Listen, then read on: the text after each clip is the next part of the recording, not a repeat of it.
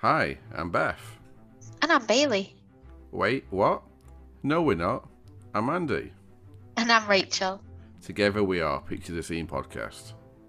We release every second week on a Tuesday, and we cover crime from all over the world with an emphasis on the UK. We admit, we're no Beth and Bailey, but when you've caught with them, why not come and give us a listen? We can be found wherever you're listening right now. Take care and stay safe. Welcome back to True Crime B&B. I'm Bailey. And I'm Beth, and this is episode 41. And guess what? Today we have special guests. And they are Andrew and Rachel from Picture the Scene podcast. And we love them, and we listen to every one of their episodes, and we encourage that you would do the same. You just heard their trailer. Mm-hmm. So Andrew and Rachel, would you mind introducing yourself? Of course, so I'm Andrew, I'm Andy, one half of Picture the Scene. I'll say hello to your listeners, and then I'll let Rachel describe what we are. Oh man, I was going to let you describe, and then I was going to fangirl and say I'm Rachel, the other half, and we love True Crime B&B. But Andrew has put the pressure on now, so I better introduce us. So we are Picture the Scene, and we aim to put you, our listener, at the scene of the crime. How did I do, Andrew? Sparkling, 10 out of 10. I think that was perfect because that's exactly what you do. And by the end of the episodes, I always totally get what happened. So you always have so many good theories about why did this happen. And I just think you do a terrific job. So what we're going to do today is True Crime B&B is going to be the bad guys, and Picture the Scene is going to be the good guy this time. Mm-hmm. And we will get started. Then we can see where it goes from there. Sound good? Yes, let's do it. So, can I ask a question? Because we ask it at the start of every one of our pods, and I feel like I should ask it now. Are you ready for some true crime? We are. Are you ready for some true crime? We are indeed. Always. All right. Does anybody ever say no? Well, No, not today. One I day. think, though. one day, yeah. One day, Bailey. We really don't like true crime. Our story today is from the U.S. It takes place in Baton Rouge, Louisiana, and it involves a young man named Yoshihiro Hattori. Yoshihiro Hattori was born in Nagoya, Aichi Prefecture in Japan on November the 22nd, 1975, to his father Masaichi Hattori and his mother Mieko Hattori. He was the middle child with two siblings, and he went by the nickname Yoshi. At the age of 16, he was accepted into the American Field Service Student Exchange Program on a scholarship from the Morita Foundation. So Yoshi traveled to Baton Rouge, Louisiana in the southern U.S. in August 1992 to stay for a year in the home of Richard and Holly Haymaker and their son Webb. Yoshi was a rugby player, and at McKinley High School, he threw himself into a jazz dance class. He was very athletic and graceful. He was socially open, and he made friends easily. His host family described him as ebullient, a total extrovert, and a free spirit. His host father, Richard, described him like this. He was a really, really extraordinary guy. He was life. He moved through space like a dancer. Remember that description of the way he moved. I want to meet Yoshi. I know. Oh, Yoshi sounds like an amazing kid. According to his host mother, Holly, Yoshi was just a kid who wanted to eat life alive. Throughout his life, Yoshi had always wanted to visit America and had big dreams about his time there. He loved the high school. He felt very welcome there. He was making friends.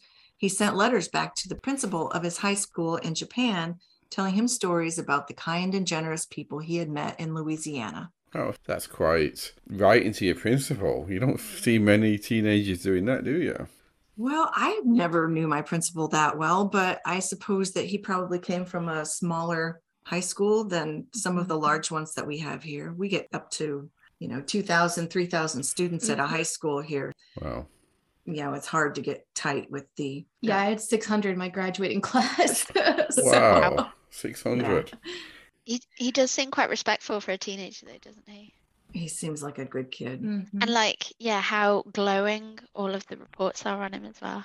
Absolutely. And there are more. At the end of September 1992, Yoshi had gone with Holly and Webb to a local blues music festival, where Yoshi quickly noticed a Japanese girl in the crowd and went over to speak to her. After talking for a few minutes, she had invited him to a Halloween party in Central Louisiana. That's a town, not Central Louisiana, but the town of Central Louisiana, which was about 25 minutes away. The party was being organized for Japanese exchange students, and he thought that sounded like a lot of fun. So on October the 17th, 1992, Webb, still wearing a neck brace from having broken his neck months earlier in a swimming pool accident, wrapped bandages on himself to approximate a mummy costume, and Yoshi dressed in a ruffled shirt with a white suit and lots of jewelry and went as Tony Manero from Saturday Night Fever, which was the John Travolta role. And I wish we could have seen a picture of him in this Oh, costume. I bet that was adorable.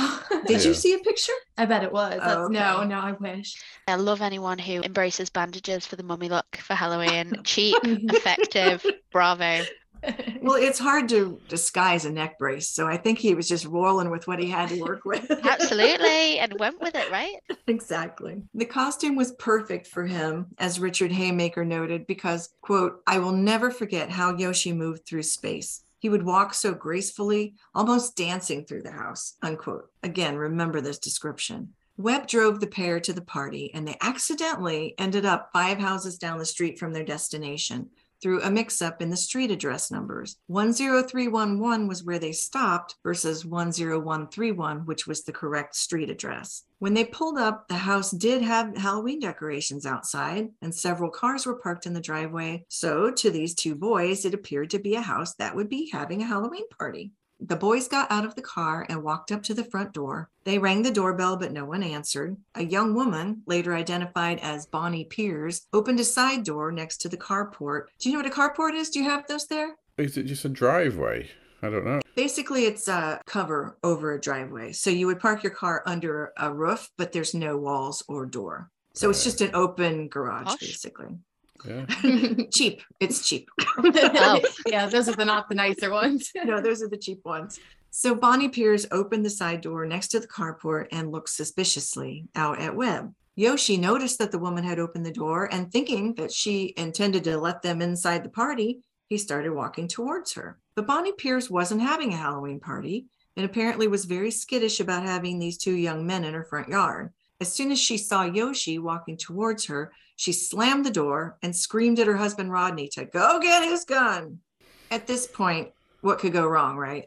Yeah. At this point, it had become clear to Webb that this wasn't the right house, and he suggested to Yoshi that this wasn't the place.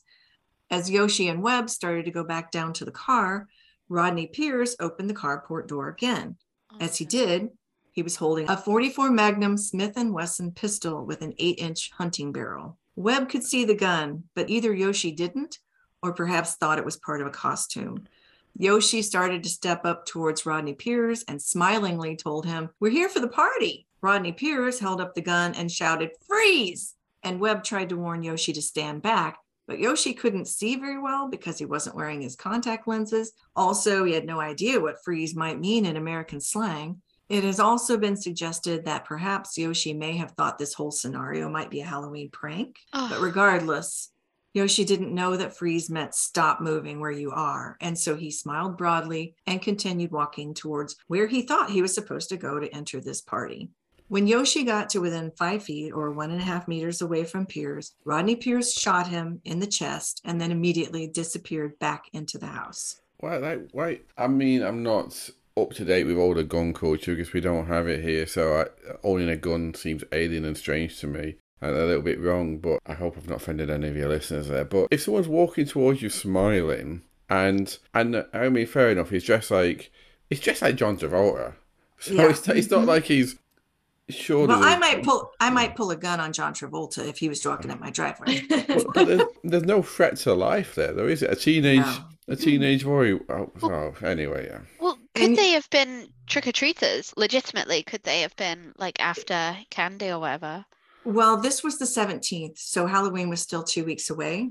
Right. So they probably wouldn't have thought it was trick-or-treaters, but you'll see that your statements and your questions will come up again during the trial because the things you're saying are the same things that other people were saying at the time. So he had disappeared back into the house. Webb went over to check on Yoshi, who was crying and moaning, but awake, and then ran next door to try to get some help. He brought the neighbor back to attend to Yoshi's severe injury. The neighbor called up to the house asking the Piers for help, and the Piers just yelled back at them to go away. Yoshi had a gunshot wound that had penetrated the upper and lower lobes of his left lung. The exit wound was in the area of the 7th rib, and he was losing way too much blood. As he lay in the front yard, his ruffled white shirt and white jacket became totally soaked through with blood. Emergency personnel arrived 40 minutes after the shooting. I have no idea why it took 40 minutes, but nevertheless, it took them 40 minutes to get there. At that time, Pierce finally came back out of the house. Yoshi was loaded into an ambulance, and that was where he died from blood loss a few minutes into the trip, perishing before he ever reached the hospital. Wow, you've got to feel for... I just feel for his parents because he's so far away, so... Yeah. Oh, yeah. No. And the pure innocence of it all, they got the wrong house number. Like, yes, that's the most tragic instance here, is that like just miscommunication of a couple of numbers the wrong way around. Oh, that's this is heartbreaking. Everything about this is just everything happened exactly wrong. Yeah. All of these things went together and happened exactly wrong. Police took Webb to a nearby police station until they could reach his parents. Richard and Holly had taken a date night to go see a film that had reenacted the violence of the French and Indian War. On their way home, ironically, they had commented how happy they were that the modern world is not as violent as it used to be. And then Holly's work pager went off. Holly was a physician, and the work pager meant she would be needed at the hospital. But when they found a payphone, because they didn't have cell phones back then, when they found a payphone and she returned the call, they told her to come to the police substation because there had been a terrible accident. They told her Webb was okay, but that Yoshi, even while they mangled his name, Yoshi was very hurt. When she asked why she would go to the police station rather than to the hospital, she was told that it wouldn't be necessary to go to the hospital. Oh. Over the phone. That's... Yeah. And she'd have known at that point, right? That would have sunk in. As a doctor, I'm sure she knew exactly what that meant. Mm-hmm. Yeah. Arriving at the police station, Holly and Richard found Webb sitting alone in a big room with fluorescent lighting. He asked her, "Mom, what happens when somebody's shot in the chest?" And Holly replied, "Well, sometimes they live, often they die. And Yoshi died." All Webb could respond was, "His poor mother," as he dropped his head down into the cradle of his hands. Yoshi's parents arrived from Japan 2 days after his death to claim their son's body and arrange for him to be transported home. Holly and Richard dreaded the first meeting of the two families, since the Hattoris had trusted them to care for and protect their son. But when the Haymakers met Masaichi and Mieko for the first time, Yoshi's mother put her arms around Holly and asked, "How is Webb?" Can you imagine the humanity of that? Yeah. Just the grace of being able to ask that question when your own son has been killed. Absolutely. Japan took up the death of Yoshihiro as a symbol of all that had become wrong with the United States, and throughout the country there was anger and bitterness, resentment and pain. Over 1,000 people jammed the street in front of the Hattori house on the day of the Buddhist ceremony where they laid him to rest. The yard was filled with elaborate flower arrangements from individuals, neighbors, relatives, colleagues, local and national companies, as well as the Haymaker family. The Japanese press was filled with scathing criticism of the national culture that would allow such a thing to happen. They didn't even suggest that the shooting was racially motivated. They were trying to make the point that this could have happened to anyone at all under the right circumstances. The Shukan Post published an article that read, in part, quote, "that the man who shot a 16-year-old boy dead was not a gangster or a thief, but just an ordinary citizen. That is the most frightening thing about this case," end quote. Rodney and Bonnie Pierce had been briefly questioned by police the night of the shooting, but they were allowed to return home with their infant daughter after the officers came to the conclusion that the Pierce had shot Yoshi in what they believed to be an act of self-defense.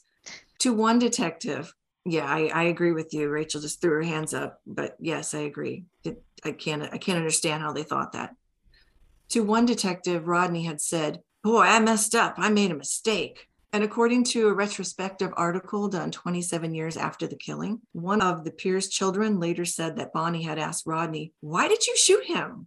Upon hearing that no charges were to be filed in the case of Yoshi's homicide, Louisiana Governor Edwin Richards and the Japanese Consul General in New Orleans both protested. And on November 4th of the same year, Pierce went before a grand jury and was indicted and charged with manslaughter. During his trial, Rodney Pierce testified in his defense, stating that It was a person coming from behind the car, moving real fast. At that point, I pointed the gun and hollered, freeze. The person kept coming toward me, moving very erratically. At that time, I hollered for him to stop. He didn't. He kept moving forward. I remember him laughing. I was scared to death. This person was not going to stop. He was going to do harm to me. When Yoshi was about 5 feet from Piers, he shot the boy once in the chest, adding, I felt I had no choice. I'm very sorry that any of this ever happened. I want Yoshi's parents to understand that I'm sorry for everything. And I believe he probably was sorry, but you can't take that back, right? Sorry's not enough. No, you can't take that back. Manslaughter seems to me probably would be the right thing to charge with because it wasn't probably intentional. But again, if someone doesn't have the gun, they don't have that choice to make the wrong choice in the first place.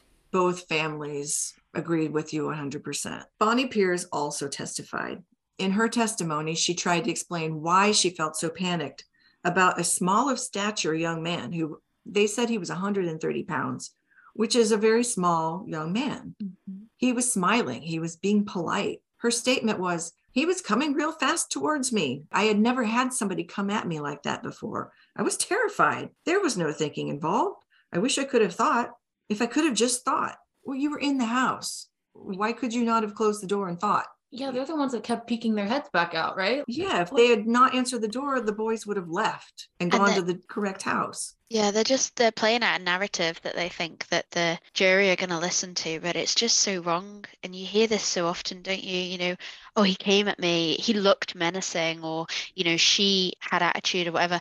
But that's your perception, that's not fact. And it's really couldn't have been nice for his family to hear that, you know, he was coming at this woman in the dark when actually far from it. He thought, I'm at the right house, they're welcoming me in. And actually, you made a point earlier that nobody said it was potentially racial, but that hadn't even crossed my mind. But actually, isn't that what happens so often? It is, frequently. Where people of different race, people of colour, are deemed to be this threat to others when actually they're just going about their normal business. There's absolutely nothing out of the ordinary about their behavior, but somebody says, oh, well, you know, it was menacing or it was threatening or I felt scared. Like that is going to play out well for them and actually just blatantly shows their racism and their awful views on humans. I think that when we get to the part where we have a resolution to the trial, we will revisit what you just said, because all this time, the Hattoris are sitting in this courtroom while these two people are describing how weird they thought their son was acting. And he was just a kid walking up to a door, smiling and trying to go to a party. Mm-hmm. So Yoshi's father, Masaichi Hattori, listened to this testimony that described his son and the way these people thought his movements were so strange and his actions were so strange. They had both talked about how erratically he moved, how he seemed not to walk like a normal person. Mr. Hattori was outraged by these descriptions, that people felt something was weird about his son and something was weird about the way he moved. He said his son was just a normal, regular person. And according to the Haymakers, Yoshi moved gracefully, like a dancer, not erratically or frighteningly. So the trial went onward for 7 days in May 1993, with the defense arguing that Rodney Piers was within his rights to use deadly force if he truly believed his life or his property were at risk. Now, this is a common castle doctrine claim that if your life or property are threatened, it's justifiable to use deadly force. And I don't know that other countries have this or don't have this. I just know that it's very common here for either whole states or municipalities to allow for deadly force if you are attacked in your home. But just having somebody walking up to the door, I don't see how that's justifiable. No, I agree. In the UK, it's very rare. You can defend yourself, but if you defend yourself, even if it's without deadly force, but especially with deadly force, you have to be able to categorically prove that your life was in your property. It doesn't matter about your property. It doesn't matter if they're going to take your property, but you can't use force, any type of force, but you have to categorically prove that your life was in danger. It's not just good enough saying, I thought it was. Like, the person has to already start attacking you or beating you or doing something which makes it obvious that, yes, if I don't retaliate, I will die, basically. Or if he was walking up there with a gun, okay, Yes. now you're in danger. Yeah. If he's in your house, now maybe you're in danger and he's going to hit you in the head with a light pole or a light pole. Light pole. I don't know what that even means. A candlestick or something. Okay. So Wow, are we playing a game of Cluedo now? maybe we should be. Anyway, the defense was claiming that the wife's panic was about the strange way that they thought Yoshi was moving when he was walking toward the house, and that had caused her husband to flip into protection mode to protect his home and family. And what it came down to was she was panicky for no good reason, in my opinion, but because she was panicky, it made her husband get panicky. And after deliberating for 3 hours, the jury ultimately found that he was not guilty. Upon announcement of the acquittal, some of the spectators erupted in applause while Mr. and Mrs. Hattori sat in that courtroom listening to their son's killer being basically vindicated. While the Japanese press didn't make claims that the shooting itself had been racially motivated, it's hard to ignore another question. If this had not been a Japanese exchange student, perhaps this jury might have been more inclined to hold Rodney Pierce responsible for his actions. And I started to write this in here, but because Bailey and I had discussed this, if these roles had been reversed and the Japanese exchange student had shot a white guy walking up to his door, you know darn well that that jury would have found him guilty. Yes. There's no possible way that that wouldn't have happened. We think that this verdict was bullshit, basically. Yeah, possibly. The only thing I have to say is, it feels to me, and again I might be oversimplifying this, that because you've got that defence that if you feel threatened, basically, you can take action, surely anyone can say that everyone can get away with it? I think that that's going to completely depend on the circumstances. Mm-hmm. But one positive thing is that just because he was found not guilty in the criminal court, that still left him open to being sued in civil court. Right, okay. So barring any kind of conviction in the criminal court, in 1994, the Hattoris sued Rodney Pierce in civil court. Lawyers argued that Bonnie Pierce had grossly overreacted to the presence of the boys ringing her doorbell, which she did. Mm-hmm. They argued that the Pierce did not try to communicate, even to each other, what they actually thought was the threat. And instead, she just told him, go get his gun. And he just went and got it with no real conversation about why. Had they truly been in danger, their safest option would have been to stay in the house and call the police, which they did not do. And that Rodney Pierce should reasonably, even if there was a real threat, he should reasonably have fired a warning shot rather than shooting to kill before any of those other actions were ever taken. Yeah. They also argued that Yoshi's 130-pound size would have made him very easy to subdue by the much larger Rodney Pierce. I think he was 6'2". Mm-hmm. Okay. Finally, forensic evidence presented by the plaintiffs illustrated that Yoshi was not moving, quote, quickly and strangely at all. He was moving slowly, and his arms were away from his body, indicating that he wasn't at all a threat to the Pierce. This time, the court found that Rodney Pierce had not acted reasonably in shooting Yoshi. So despite the acquittal in criminal court, the Hattoris won their civil action against Rodney Pierce, in which damages of $650,000, and Bailey translated this to 573,000 British pounds, were awarded to them.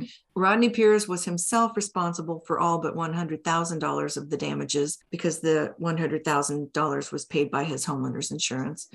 He lost his home, he lost his job as a butcher, and when he appealed the civil decision in 1995, it was upheld by the Louisiana Court of Appeals. Pierce afterward vowed never to own a firearm again. Well, too little, too late. Wow. It's a little too late. I mean, it's good that they got some sort of justice, but it's not the same as a criminal conviction. I was just thinking about the gun. Again, showing my lack of knowledge here, but when you say like a Smith & Wesson Magnum 44 with an 8-inch barrel, is that a Dirty Harry gun?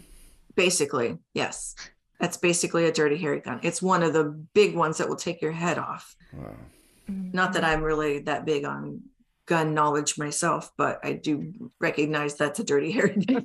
But you know what doesn't sit well with me is that in the criminal court that they got away with lying about the boy, Yoshi, and they also, had to put that family through hearing those awful things about their son that will never escape their memory. Yeah.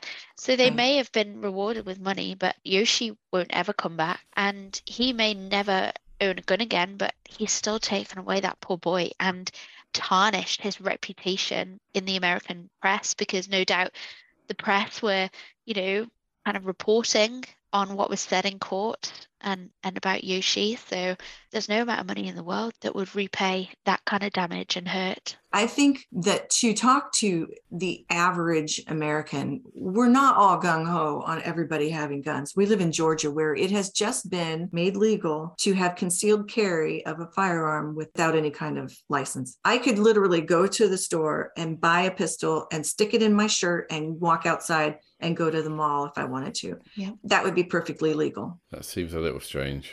Most people Wow. in the country, there are people who think everyone should have 100 guns, and the more people have guns, the safer you'll be. Mhm. Well, we can clearly see that's not true. But the majority of people in the country do believe that common sense gun laws should be in effect. But when we finally got that, then we had 9/11 happen, and then everybody was terrified and everybody started going buying guns again. So we'll kind of come back to that. So if it's okay, we'll go on to what happened after the civil trial, and then we can kind of wrap it up towards the end with the rest of that. Yeah, Is that makes right? sense. Yeah, sure. With the money that they received, Yoshi's parents created 2 foundations in his name. One was a charitable fund to assist American high school students who want the chance to visit Japan. Over 24 American high school students have been placed in homes for their chance to live in Japan with families for 1 year. The purpose of this is to let these students learn Japanese culture and lifestyle, and also to let them learn what it is like to never live in fear of gun violence, something they can't learn at home in the US. For contrast, in 2014, there were 6 gun-related deaths in Japan, and they had 127 million people in that country at that time. The same year, there were 33,599 gun-related deaths in the US, which had approximately 2.5 times that many people. The disparity is just mind-boggling. The other charity that was created from the funds is an organization that has the goal of gun control and reform in the United States. Both the Hattoris and the Haymakers became very active in campaigning for gun law reform, and in fact presented a petition to then President Bill Clinton, which had been signed by 1.7 million Japanese citizens, urging the U.S. to make changes towards stronger gun control. The Hattoris recognize that attitudes towards gun ownership in the U.S. and Japan are quite different due to Americans' feelings about the Second Amendment and the need to be able to protect themselves. But their point is this: if they desire to have guns at home and in their areas, they have to accept stronger gun control laws, because it is very easy for we human beings to make a mistake. And that's exactly right. It's easy to say, I need to protect myself. But once you've shot the mailman or the kid who walked up for a party, there's no taking that back. Another petition was initially signed by 120,000 Americans, was presented to the United States Congress, and as signatures continued to be added, that number eventually got up to 1 million signatures. Prior to Yoshi's death in 1991, there had been a bill introduced to mandate background checks and a 5-day waiting period for the purchase of firearms in the U.S. This was called the Brady Bill, and it was introduced after the attempted assassination of then President Ronald Reagan in 1981, during which the press secretary James Brady was shot and critically wounded. After the death of Yoshihiro Hattori and the support of his parents as well as the Haymakers, this bill finally passed in 1993 and was signed into law by Bill Clinton. Walter Mondale, former vice president and then U.S. ambassador to Japan, presented a copy of the Brady Gun Violence Prevention Act to Yoshi's parents, saying that Yoshi's death had a very definite impact on the passage of the Brady Bill. And all of this is laid over the context of the 1990s and the early 2000s, where there was actually a lot of targeting of tourists and foreign people in the U.S., mainly in Florida, but all over the U.S., where people were renting cars and the rental car stickers were cluing bad people into, hey, these people don't have anyone here. They're from somewhere else. They're probably vulnerable. And there were quite a few countries that were issuing and still will issue travel advisories for their citizens traveling to the United States, because mainly our steady stream of mass shootings and domestic terrorism and the gun situation had begun getting better. But then after 9/11, people were scared and jittery, and the gun laws that were in place started to be eroded, and that's where we are now. There was a quote in one of the later articles from Yoshi's father, Masaichi, and this reflects something that you said a few minutes ago, Rachel. Masaichi, or Mr. Hattori, said, quote, "Sometimes I feel like he's still in America, Someday he'll come back home, I say to myself, end quote.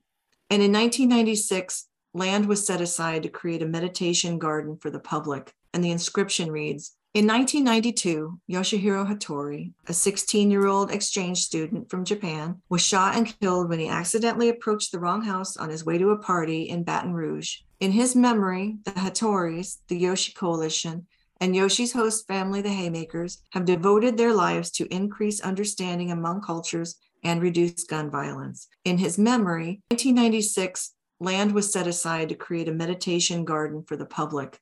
And the inscription reads, in 1992, Yoshihiro Hattori, a 16-year-old exchange student from Japan, was shot and killed when he accidentally approached the wrong house on his way to a party in Baton Rouge. In his memory, the Hattoris, the Yoshi Coalition, and Yoshi's host family, the Haymakers, have devoted their lives to increase understanding among cultures and reducing gun violence. In his memory, Toshiji Yoshida, a landscaping contractor in Konan City, Japan, made a personal gift of these stones to our city. The peace stones were dedicated in 1996 and named Fear Less and Love More. We invite you into our peace meadow. Remember, meditate, pray, gather, act. Work for a nonviolent world. And I'm going to be posting pictures of the peace meadow on Instagram and the inscription. But I thought that was a sweet gesture by Japan to come back and say, we just hope you can do better. Basically, that's what they're saying. Mm-hmm. We hope you can do better. Yeah, that's good.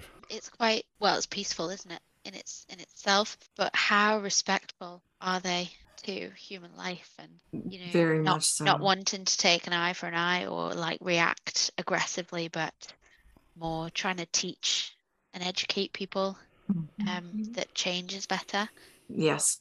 And it's very similar to Mrs. Hattori's reaction when she met the Haymakers.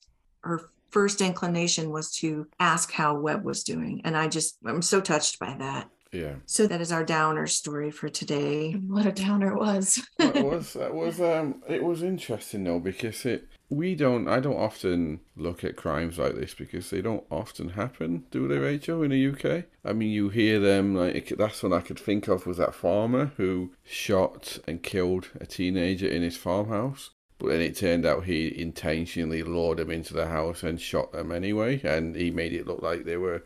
He did it. He wanted to shoot them before they even got there, so that was a little bit different. It was the setup. Yeah, but it doesn't really happen. So it's interesting to hear, and I just think like Japanese people are not known to be tall people, and so this was a 16-year-old boy. He said he moved gracefully, which meant he moved softly. He didn't weigh much. Anyone, especially if you're a 6'2" man, right. If someone like that's approaching you, how can you feel threatened by that? How? Right. Yeah. Especially with, it sounds like his arms was out as well. So, I mean, it doesn't matter if they're by his side or above his head. When your palms are away from you, it's a universal sign that you mean no harm. Mm-hmm. Well, and this kid had a baby face. We'll post his photo as well. He just had the sweetest face. We were chatting as well about the fact that this probably happens a fair bit in America, and what you don't hear are these stories of like such unfortunate events and circumstances that lead to death. Like really the reports that we get over the water are the really, you know, big kind of tragic cases, but this probably happens more often than not, right? Mistaken identity, or, you know, cases where like it's blatant racism that perhaps aren't that attractive to like overseas media, that just aren't reported over here. But I'm confident that you'd probably see this a lot more in the States, with the fact that homeowners can and do own guns and, you know, are able to protect their property and their lives with force like that. Do you know what this reminds me of as well? And I'm sorry, I'm going off a slight tangent, so feel free to cut this out if you wish. I was reading maybe a month or two ago, maybe a bit more or less than that, about this English guy who was in America to visit his partner, his girlfriend. And he was like a super brainy, smart guy. I think he worked as some sort of scientist or something.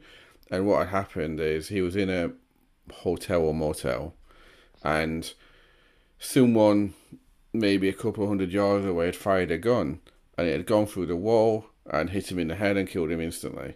And they obviously never could find out who it is. But again, it leads to like the gun control thing, that there's that maybe that attitude among, obviously not everyone, but that attitude among some people that you don't have to take proper care and attention when you're owning a gun, and that it's fine. So this person obviously thought it was, because apparently this motel backs out, behind it was some woods, and behind that was some apartment blocks. So they'd obviously shot and gone through the woods, and they obviously never meant to kill anyone, but it's the fact that they just thought nothing can happen if I shoot my gun. And it's that sort of mentality. Or you get the idiots shooting their guns off in the air on New Year's Eve. Gravity is going to grab that bullet and take it down. Some idiot shot his gun in the air somewhere a mile or two away. The bullet came down and shot her in the chest. No. Little girl, that you're not doing stupid shit that gets people killed. Better yet, when people get drunk and they just want to get trigger happy and just bring out the gun as a party trick. Like that happens Wild. quite often too. Yeah. Or they don't keep them secured and their little 3-year-old gets a hold of it. I mean, there's so many things. It's not that I'm even 100% against guns. I'm really not against guns in general. I'm against idiots who don't take care of them, who don't treat them with respect, who don't secure them. Who, you know, if you love having a gun and you want to go to the target range and shoot targets because that's fun, I could see that would be fun. But I also don't want you taking it to the store and dropping it on the ground and shooting me in the head by accident. Exactly. Sorry, we are getting off. Getting off subject. That's fine. And I'm not stupid enough to think that countries that have guns, it'd be impossible for a switch to happen in America to go gunless because it's in your culture. But there should always be gun. It's easier for countries that don't have them to stay not having them, but there should always be control there. It should always be. Well, I mean, you say that though, Andrew. Look what happened in Australia all them years ago.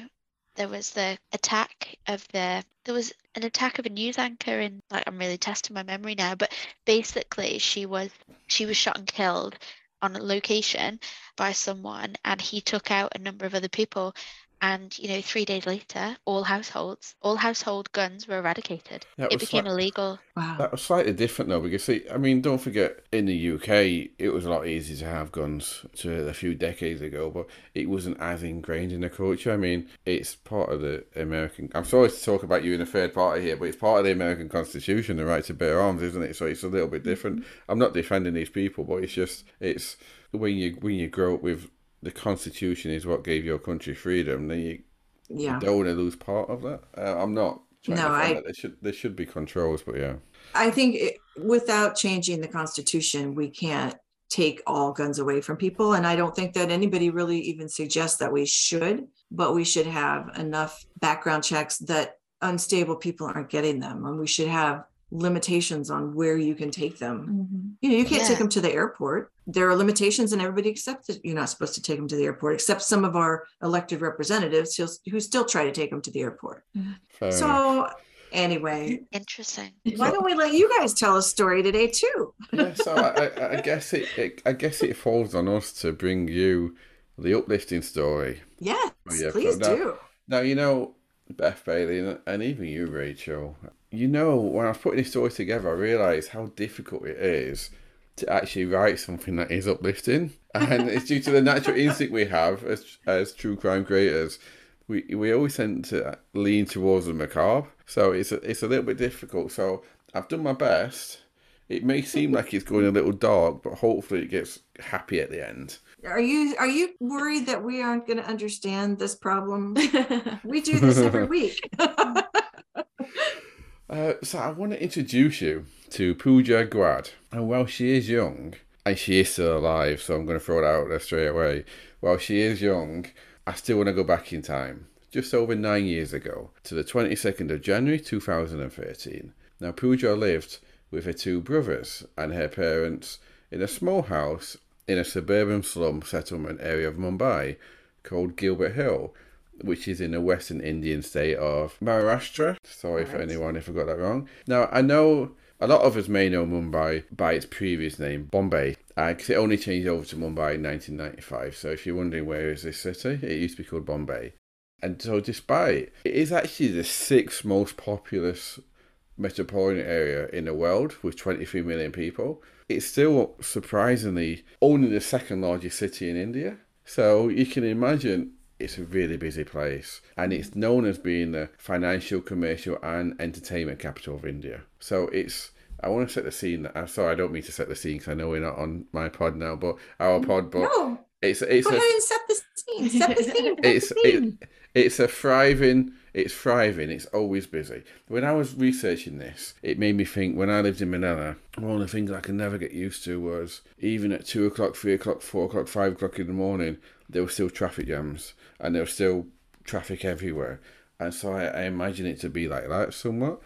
So on this day though, Pooja was only 7 years old, and despite living in what is known as a slum area, she lived and grew up in a loving family. Her father was the only person working in the family, and the little money he did earn selling snacks at a railway station, it went on his family, on food, utilities, and similar. So they didn't earn much, but what they had, they were happy with. So they were poor but happy. But it doesn't matter if you're rich or poor. Like all siblings, Pooja sometimes got on wonderfully with her two brothers, and sometimes they argued and fought like cats and dogs.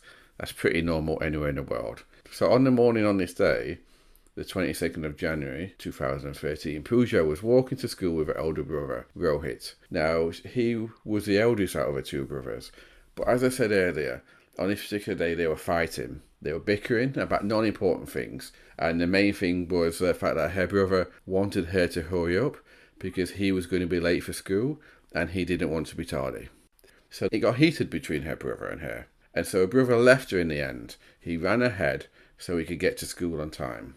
So Pooja carried on to school. She knew the route, she'd done it every day, and she'd taken it countless times before. So as she got to her school, she got to outside of her school, and she saw a couple. Now you have to remember, she was a young child in a culture that's especially taught to respect your elders. Any adult couple would seem old to a young child. Doesn't matter if they're young or old, because they're adults, they'll seem old. And yeah, like I say, the culture is to respect your elders. So when this couple approached her at around 8:30 a.m, talking to her and talking about how hot it is, she stopped and she spoke back to them because it would have been rude not to. Right. For all the passers-by in that busy city outside of her school, a couple talking to a small child outside of her school, and bear in mind she was in a school uniform, it wouldn't have aroused suspicion. I mean, after all, it would have been a perfect normal scene. People would assume that they were her parents. Right. So unfortunately for Pooja, this wasn't going to be a normal day. And as the couple, that after talking about the heat, they offered her an ice cream and chocolate. What young kid doesn't like ice cream? So when she followed them, they got near her car, and then just like that, in what seemed like a blink of an eye, they snatched her up and they put her in a car and they drove away. Oh dear. No. So after her disappearance, there was a massive media campaign in India to find her, but it was all in vain. She eventually became known as Girl Number 166. Oh no. She got this title because she was the only one out of a total of 166 missing girls that went missing between 2008 and 2015 that was not located by Police Sub-Inspector Rajendra Bullis and his team. So the ones that he got assigned, he found every single girl apart from Pooja, which is why she got known as Girl Number 166. Wow. Wow, that's awesome though. That's a good record, yeah. It's I mean, good, was he connected? It's true. Where my head I goes. love your cynical side though. Yeah. So, people gave up. After so many years, and years did pass, they accepted that she wouldn't be found. They accepted that she was, unfortunately, most likely dead. But can you guess who didn't give up? Rashendra. Her family, yes. Oh. No, so I was wrong. No, he actually didn't give up. I didn't put this in the script, but now you've asked. He didn't give up. He tried finding her, and even when he retired, he kept a picture of her in his wallet in case he ever saw her or he could ask people about her. So he never actually gave up either, even after he retired. I feel bad for saying he was involved now. I take it back. But yeah, her family never gave hope that one day she would be found and would return home. Now, Pooja's aunt, Manju Devi, was only 16 years old at the time, but now she's 25. And this is what she had to say this year about how they incorporated the search for Pooja into their life. She said this: "The search became part of our daily routine. My father, elder brother, and other family members searched for months, but we couldn't find any clue of her whereabouts. My father became depressed. My grandmother used to cry and pray to God for her safety. My grandmother died last year. So again, it looks like it's going dark, but bear with me. So without Googling, because I know Google answers everything in life. I don't want to mess up the internet connection. I'm not taking that chance. So where was she? Who took her? Why did they take her? Can you have any guess? Tell me again how many years she's been gone. She, at this point, we're talking this year, when they interviewed her family. So she'd been gone 9 years. Okay. So now she's 16 and she's been gone since she was 7. Yes. And no one has ever seen any clue, or no one had any idea of where she might be. She vanished into thin air. Yes. Huh.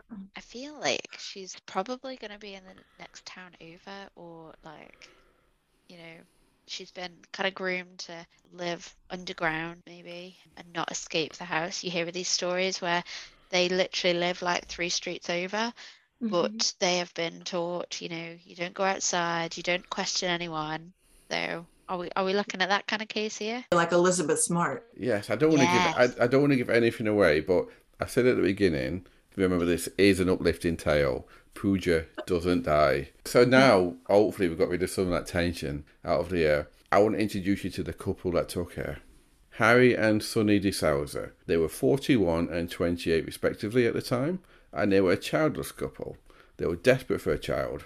Every day of their marriage that passed seemed like it was just added extra pressure. No child, no purpose. So they planned to take a poor young child, and the thinking was if they take a poor child, they can treat them better than what they've been treated, and treat them well, and bring them up as their own. So on this day, on the 22nd of January 2013, they put their wicked plan into action, because it is a wicked plan. Even though they thought they could treat a child better, it's a wicked plan. And so they snatched up Pooja with the promise of ice cream and chocolate. Now, once they snatched her, they took her straight out of Mumbai to avoid detection. Now, they initially stayed for 2 nights in the Haji Malang in Kalyan, which is famous for a fort on the hill, and they stayed there for 2 days. Now, they knew this was wrong, because they immediately threatened Pooja. They told her that if she ever said anything about her parents, they would throw her down a hill and kill her. And this is a 7-year-old child, so she would believe them. And she's getting off to such a great start with that new wonderful life they're going to give her, right? Yes, exactly. So Awful people. Yeah, they were. But after the first 2 days had passed, they took her to Harry's aunt's house in Goa. Now, Goa is a really touristy place where lots of Europeans go to try and find life, but they end up just getting high and partying all the time. So, but they Sounds like you're making some wild assumptions there. Possibly. So they stayed there for roughly 3 to 4 months, and then they went on to Virar for 2 months. Now, at this time, I have to say, I know they threatened her at the beginning, but they were not mistreating her. They treated her like a daughter, even if they were in truth kidnappers. And after they was in Virar, they went to Karnataka, and they stayed in a hostel for a year. And they even let Pooja attend lower kindergarten. So they was trying their best to treat her as a daughter, but even though we know that she wasn't. So by the time 2015 came, they returned to Mumbai. Now, depressingly for Pooja's family, they lived in the same neighbourhood as her parents. Oh, wow. But something changed in the family dynamic with Harry and Sunny, which made the way they treated her differently. And it also was the reason why they moved back to Mumbai. Sunny got pregnant and they had their own child. And that's why things changed. And this is what Pooja herself had to say about the change. They used to give me proper food and take care of me, but once Sunny had her own baby, she started harassing me and would beat me. They kept me home and did not allow me to go out. It was like I was in prison. Harry used to speak in English, and he taught me how to write in English at home, Pooja said. She went on to describe how they would beat her. They would beat me with a belt, they would kick me, they would punch me. One time they beat me with a rolling pin so badly that my back began to bleed. I was also made to do chores at home and working 12 to 24 hour long jobs outside. So she was made to work at some point for 24 hours at a time. Do we feel like they were trying to get rid of her, as in maybe she might run away or maybe she might die from a beating? No, not at all. I'll get on to why. Okay. I'll get on to not at all. So neighbours of the couple confirmed that while they knew that they had a daughter, because they never saw her and she never went outside except to go to work, they just assumed that she was a daughter. So it stayed like this for years. She was basically their servant. Eventually, they put her out to work at a family's home who had no idea about Pooja's past, and she had to look after the children of the family and do all the household chores. But then, in 2021, so last year, something happened. While the couple were out of the house, not Harry and Sonny, while they was out of the house, she found one of their phones and she went onto YouTube and she put her own name into YouTube. Now, she found lots of posts and videos about her own kidnapping, but it didn't end there, because even though she found this, she was still afraid. And it would take another 9 months until one day she was so afraid about what was happening to her, she thought they were going to kill her, basically, beat her to death, Wow. that she overcame her fear about what they would do to her. And she confided in another domestic helper in that house called Pramila Devendra. And Pramila was 35 years old, and this is what she had to say. Annie was the name that Harry and Sonny gave Pooja. Okay. Annie used to come to work with teary eyes and would tell me that her mother beat her. When she told me that her mother is not her real mother and that she had gone missing when she was a small child, I understood that her case was not normal. I started searching on Google using the name Pooja and found videos and posters with a photo of a small girl. Annie, Pooja, immediately said that it was her picture. We tried calling on mobile numbers written on the posters, but then they hit another problem. Due to the fact that she had been missing 9 years, none of the numbers were working anymore. None, that is, except one. And that number actually belongs to Pooja's neighbour. Oh, I thought you were going to say the policeman. No, Mohammed Rafiq Shahiq. However, Mohammed was sceptical. He thought it was a scam at first to try and get money out of the family. He demanded a video call, and then he took the phone when they started the video call to Pooja's family home. So as soon as their eyes locked over the video call, they recognised each other. Oh. But Pooja's mum was wary. She was not wanting to be hurt by a scam, so she demanded that Pooja show her a birthmark so she could confirm that it was Pooja. This is what Pooja's mum had to say when she saw the birthmark. All my doubts were immediately gone. I knew that I had found my daughter. Oh, that's so sweet. So when the call ended, Pooja's family went to the police station to tell them that Pooja had been located. The couple, Harry and Sonny, were arrested, with Harry facing several criminal charges, including kidnapping, and Sonny, however, has yet to be charged, and Harry is awaiting trial. So unfortunately for Pooja, her father died of cancer 4 months before she was found. Oh, no. And so she was actually found in August of this year, so only a couple of months ago. That was recent. Her mum has been quoted as saying that she's trying to make up for lost time by cooking Pooja's favourite food and brushing her hair. Then they try and spend as much time together, but life is hard for them. Since her father's death, her mum had to take over his job so she could still provide for the family. And this is how her mum described her financial situation. Now I also have legal expenses. Our condition is such that if I miss a day's work, we won't have money for food the next day. So she has to work 7 days a week just to feed her family. So as for Pooja, it's a slow process. Like I say, it only ended a few months ago, but so she's still processing everything. And she says that she gets sad that she's never going to see her dad again, and she still gets regular nightmares.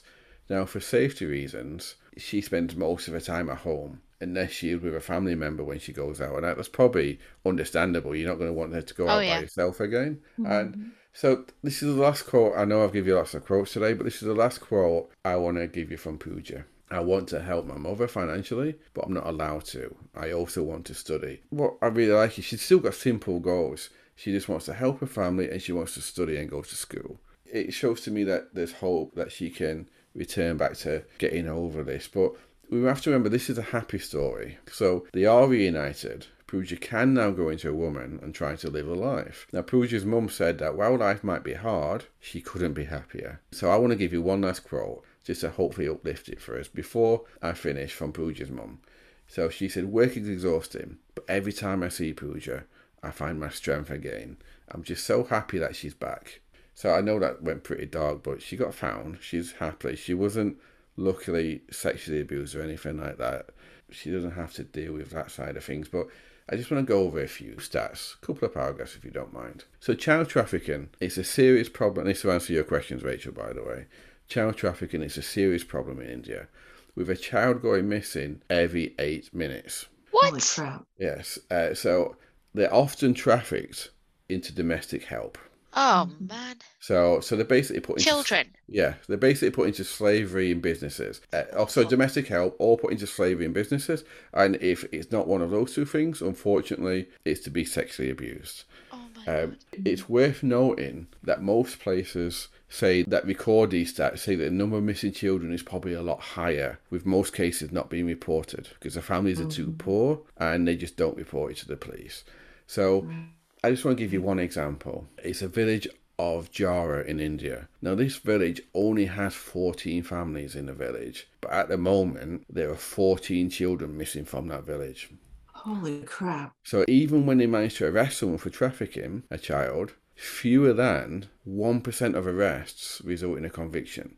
So that's less than 1% of arrests. That's mind blowing. And it's also worth noting that the majority of children that are taken are girls, not boys. Yeah. But Pooja is home, she's with her mother, and she's happy. Well, she's happy as she can be at the moment. I feel like for a 16-year-old, she'll have had to do a hell of a lot of growing up in her short life. You know, she'll have some things that she needs to kind of unpack at a later date as well when she's ready to. Like, I can't imagine she'll be able to gloss over those years that she was tormented. Do any of you believe that Sonny and Harry actually thought they were going to grab a daughter off the street? Because to me, it sounds like if they really were wealthy people and they really just wanted a child that they couldn't have themselves, why didn't they just go adopt a child? You know how many orphaned children there are in India that are looking for homes. Yeah. They were not wealthy at all. Oh, I thought they were wealthy. They thought their mentality, they thought that they could provide a better life, but in reality, they couldn't. That's why they stayed in a hostel for a year. Okay. I The don't fact know that they're because entitled enough to think that, though, is just Yeah. it speaks volumes about them as individuals. And it angers me that she will be out. Probably would have been a 50-50 decision, right? And they've both in equal measures abused and kept and retained that poor girl under, like, against her will. But the fact that Sunny is able to live a normal life whilst, you know, probably taking care of her child really angers me, because they should both be punished. Right. Mm-hmm. And the biggest punishment there would be if their real motivation was because they wanted a child. And then if she had to go to jail, prison, or whatever the punishment would be for them, then she would lose access to that child, and that would be the real punishment. Absolutely. Now you know what that mother went through. You can't be with your Yeah. child. Now you know what she went through, and that would have been the more 100%. justified. But I think it's also pretty sad that there's families out there that are poor enough that they just think, oh, well, I can't go to the police with this. I watched one interview with a couple, and they said that this person came to their house and they said that we can put your daughter in a rich family and she'll be looked after. She might have to do a few light chores, but she'll be given an education. She'll be brought up as part of the family. And it was local, so they could see her. So they said yes. Like, it's something we can't give our child. So then a couple of months went past and they hadn't heard anything. So they went to this person, because a trafficker earns about $300 for passing a child on. That's why they do it in the first place. And they went to this person and they said, like, we want to see our daughter. Right. And the person wasn't no help, so they went to this house that she was supposed to be at. No one. And what they believe now is, this was like years ago, and what they believe now is that she was taken abroad by a family. A wealthy Indian family is basically taken abroad, and she's a servant now in a Middle Eastern country. And they asked the mum, they said to her, do you think you ever see your daughter again? And she was like, what chance have I got? I've got no money. I can't even travel to the city to look for her. Of course I'm not going to see her again. Yeah. And it's just, I made this depressing, haven't I? But it's Right. Yeah. Well done. I'll do the next one, guys. There was an episode that we did on trafficking, and this daughter was tricked into believing that she was going to be given a well-paying job. She lived in Bangladesh, and they were supposed to take her to this town near the border with India. And then, of course, when they got to the border with India, they just kept going. They snatched her over the border. They took her, I think it was Kolkata. And the mother went to the police and said, my daughter's been stolen. I can't find her. They won't bring her back. And the police were like, sure, we'll look into it. But she knew they weren't going to. So she got herself trafficked to the same place with the same people. She went and said she was looking for a job. They took her basically to the same location. The daughter had already been moved, and then they got connected with each other, and the mom went in there and rescued her daughter, and Oh, yeah. they both went home. That's great. They're like, okay. Why don't I remember this? But How Yeah. uplifting is that, Andrew? that's very uplifting. I've listened to all of Beth Bailey's episodes. I believe maybe one or two of the early ones I haven't, but I don't remember that story. This one was a long time ago. Yeah, it was in like maybe episode in the teens somewhere, so it was a long time ago. You don't have to memorize all of our episodes. It's really okay. Hard to keep on top of our own. Yeah, it is. really. But at least that's more uplifting. I'll learn from that. That is. No, A better one. that was if anything as well, Andrew. Not only did you bring us a good story to warm our hearts at the end, but also to again raise awareness of something that I guess naively I haven't had to worry or think about or give too much consideration to. My God, being a mother myself, I would live in fear of having a child or a daughter and, you know, living in a village where children just went missing, or living in a city where I couldn't even let my child from the car to the school gate without physically delivering her, because, yeah, it just isn't better thinking about. You know, the thing that is kind of the real thing that's warming my heart is that even though she got home and her father had passed away and she's never going to see him again, her mom is moving heaven and earth to try to take care of her. She's working 7 days a week, and the daughter says, I'd like to get a job and help my mom, but I'm not allowed. So the mom is saying, no, you're staying home where you're safe, and I will go out, I will bring home money, and I will feed you, I will take care of you. Mm-hmm. And that's kind of a beautiful, sweet thing. Love wins. Love does win. You betcha. Love does win, indeed. Well, this has been really a fun day, you guys. And I'm sorry about Yes. my internet crapping out on you, but, No, I've but I'm enjoyed it. so grateful that you have come on our show today. Mhm. Yeah, Pleasure. we would And love to have you- you back as well. Yeah. We will repay the favor. We will reboot the internet first next time. But yeah, no, we'd love to have you back on, and even I'm gonna commit to something here, and we're even gonna let Rachel be the one that tells the story, so it's a That little would bit be less dark. awesome. We'll look forward to that. Loved meeting you both. I love your pod, and yeah, Thank you. looking forward to working together again. I love the bloopers as well. Yeah, it's why I stay to the end a lot of the time. I'll not stay to the end of episodes of other podcasts, but I say I like your bloopers.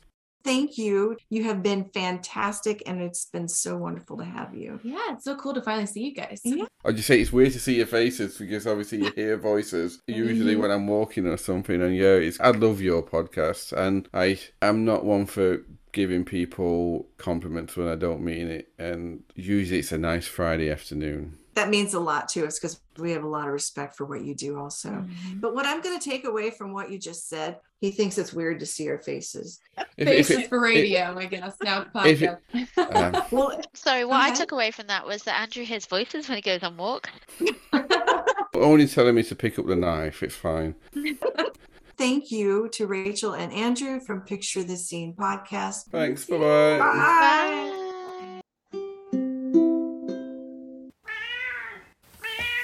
That can go in the bloopers. Yeah, our bloopers will just be you guys talking about work. What IKEA on cake. earth is IKEA. IKEA cake? You've not had the Dane bar cake from IKEA? Nope. Oh, they do a lovely cake that's made out of, you know what the Dane bar, or Dime bar, I think they call it Oh, yeah, in yeah. America. It's Dane bar in Sweden, isn't it? A Dime bar. They do a lovely cake made out of Dime bars. No, I don't know what you're talking about. Cake. No Cake. clue. I stole her Amazing. from her dad. I have a 6-year-old. Obviously, she doesn't have a clue about any bad in the world, but I have high hopes, right? That one day I can teach her the workings of true crime and podcasting. Who knows? Yeah. All you have to do is make sure that she's unpopular enough that she never gets any friends. And then you'll have no Oh, choice. Andrew. I could do the math and change it to Celsius, but that would take a minute, and I don't think it's worth the trouble.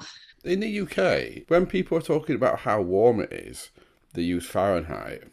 And when they're talking about how cold it is, they use Celsius. I We don't like know why. making life complicated for ourselves, hey? She's been so obnoxious lately, though. She's like, think oh, she's- they're recording now. She's run. Oh, why don't we just go all in and record a podcast like? thing I need to do is split a lip in the middle of this 3,000 word story. 44 magnums with, good grief, this is hard to say. We That was posh. we used to have, well, he's chrome, so if that makes him posh, then okay. Some of the spectators erupted in. Oh wait, you froze. Has she gone for you as well, Rachel? Yeah. Guess they might still be chatting away, thinking with her. No, they've left. I'm so sorry about that, you guys. That's Don't worry. okay. We'll just wait for you to come back. When you do the editing, you'll probably hear us talk a little bit about work, but We had a bit of a work catch up. Yeah. Okay, well, We like to mix true crime with work. It works well. well, there are people at my work I'd like to kill, but I'm not sure that's the same thing. Who is that? we just don't put our bloopers at the end.